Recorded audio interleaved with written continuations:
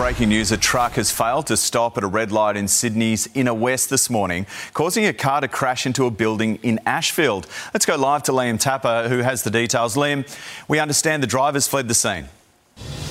Yeah, morning, Shervo. And as we go to air right now, he is still at large here in Sydney. But I'll give you a look at that scene that you were talking about there.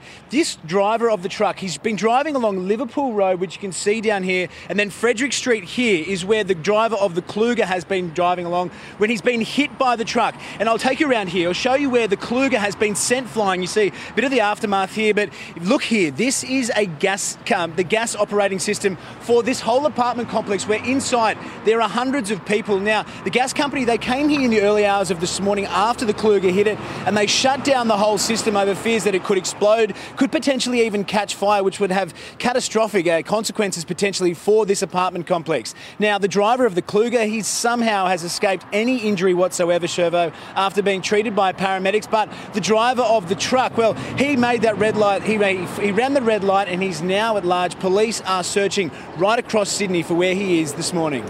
Yeah, may need to turn himself in. Thanks, Liam.